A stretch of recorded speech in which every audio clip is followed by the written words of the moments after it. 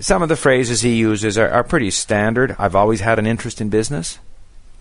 So when he was at university, he was interested in, when he graduated, interested in finding work in some kind of a business-type occupation.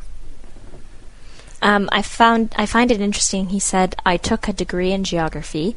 And I think, in general, I would say I got my degree, or I got a degree in geography, or I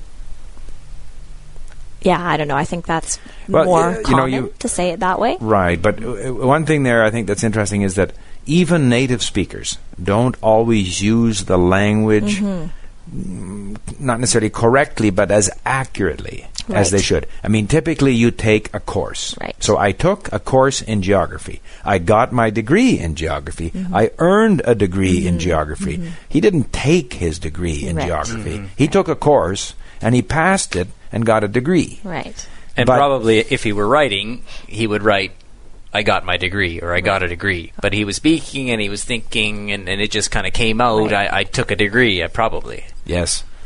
So then he said, I got into geography. I got into geography. I took geography. You could also say, I took geography. So, again, one thing is that we are looking at the spoken language here, which is necessarily going to be a little more casual, and different people will have different ways of speaking. And of course, one thing we should point out about our content at The Linguist is that we don't write it, or most of it we don't write. Most of it is authentic conversation. And when people are speaking in real life situations, they don't always speak grammatically correctly. And this is an example of a phrase that probably shouldn't have been said that way, but Fraser said it that way. Everybody understands what he said, and it's just part of a natural conversation. But not necessarily something that you should copy. Fraser again says, I was partial to the environment. Well, no one is opposed to the environment. We are all partial to means in favor of. Right. I like, between pollution and non-pollution, I prefer pollution. I mean non-pollution, all right? So we wouldn't normally say that. You may say, I am interested in the environment. I think the issues surrounding the environment are very important, but I was partial to the environment. That's not as accurate as could be. But we understand what he's saying. Right. What he's saying. That's important with non-native speakers, is they need to be able to infer a little bit. They need to, from the whole context of the sentence or the paragraph, understand what the person means, even if they don't always choose the most accurate word.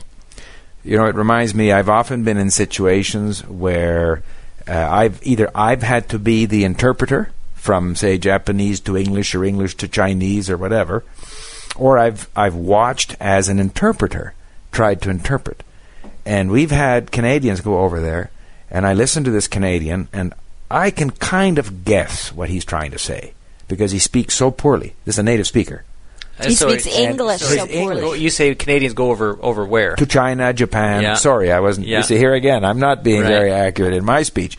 So someone will get up and say something in a very homey, very sort of casual, lots of inferences, lots of things that we as Canadians might pick up on. Right. Maybe some grammatically incorrect statements. And I look at the face of this poor Chinese or Japanese interpreter who does not understand what he's talking about. I have trouble understanding what he's saying.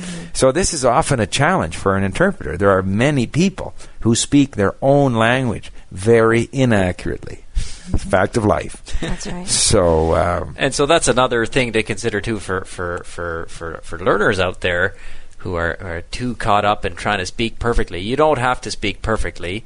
You need to get your meaning across. You need to get your meaning across. Obviously, the more in this, that isn't maybe not a good phrase for you to learn, but we'll try to point out good phrases for you to learn. And if you can spit out those correct phrases when you're speaking, then obviously your language is going to be more correct. However, a word of caution. The native speaker will wander away from correct usage in a way that is somehow it corresponds to things that he has heard and that other native speakers can relate to. It's acceptable. The non-native speaker doesn't have that luxury, cannot afford to do that, because the non-native speaker already has so many things that the native speaker can't really relate to. So in my book, and I always say this, I really believe it, although many teachers don't, you should write as if you're speaking and speak as if you're writing, if you're a non-native speaker.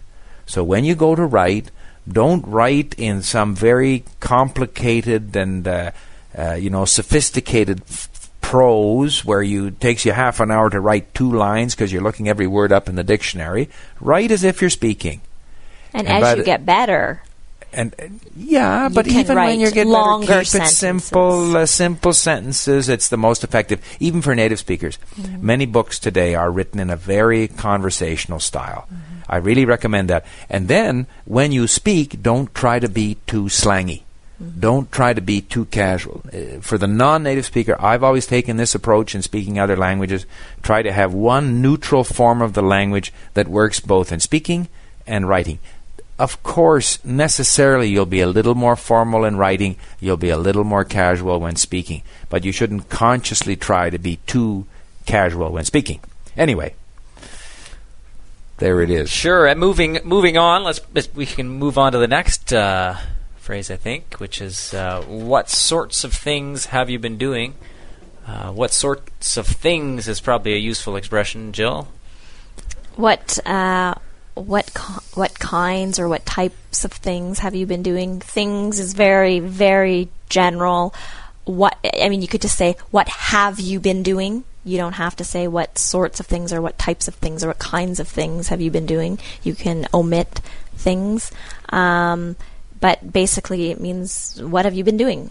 What has been going on in your life? However, if you say what sorts of things, it's a little different from what have you been doing.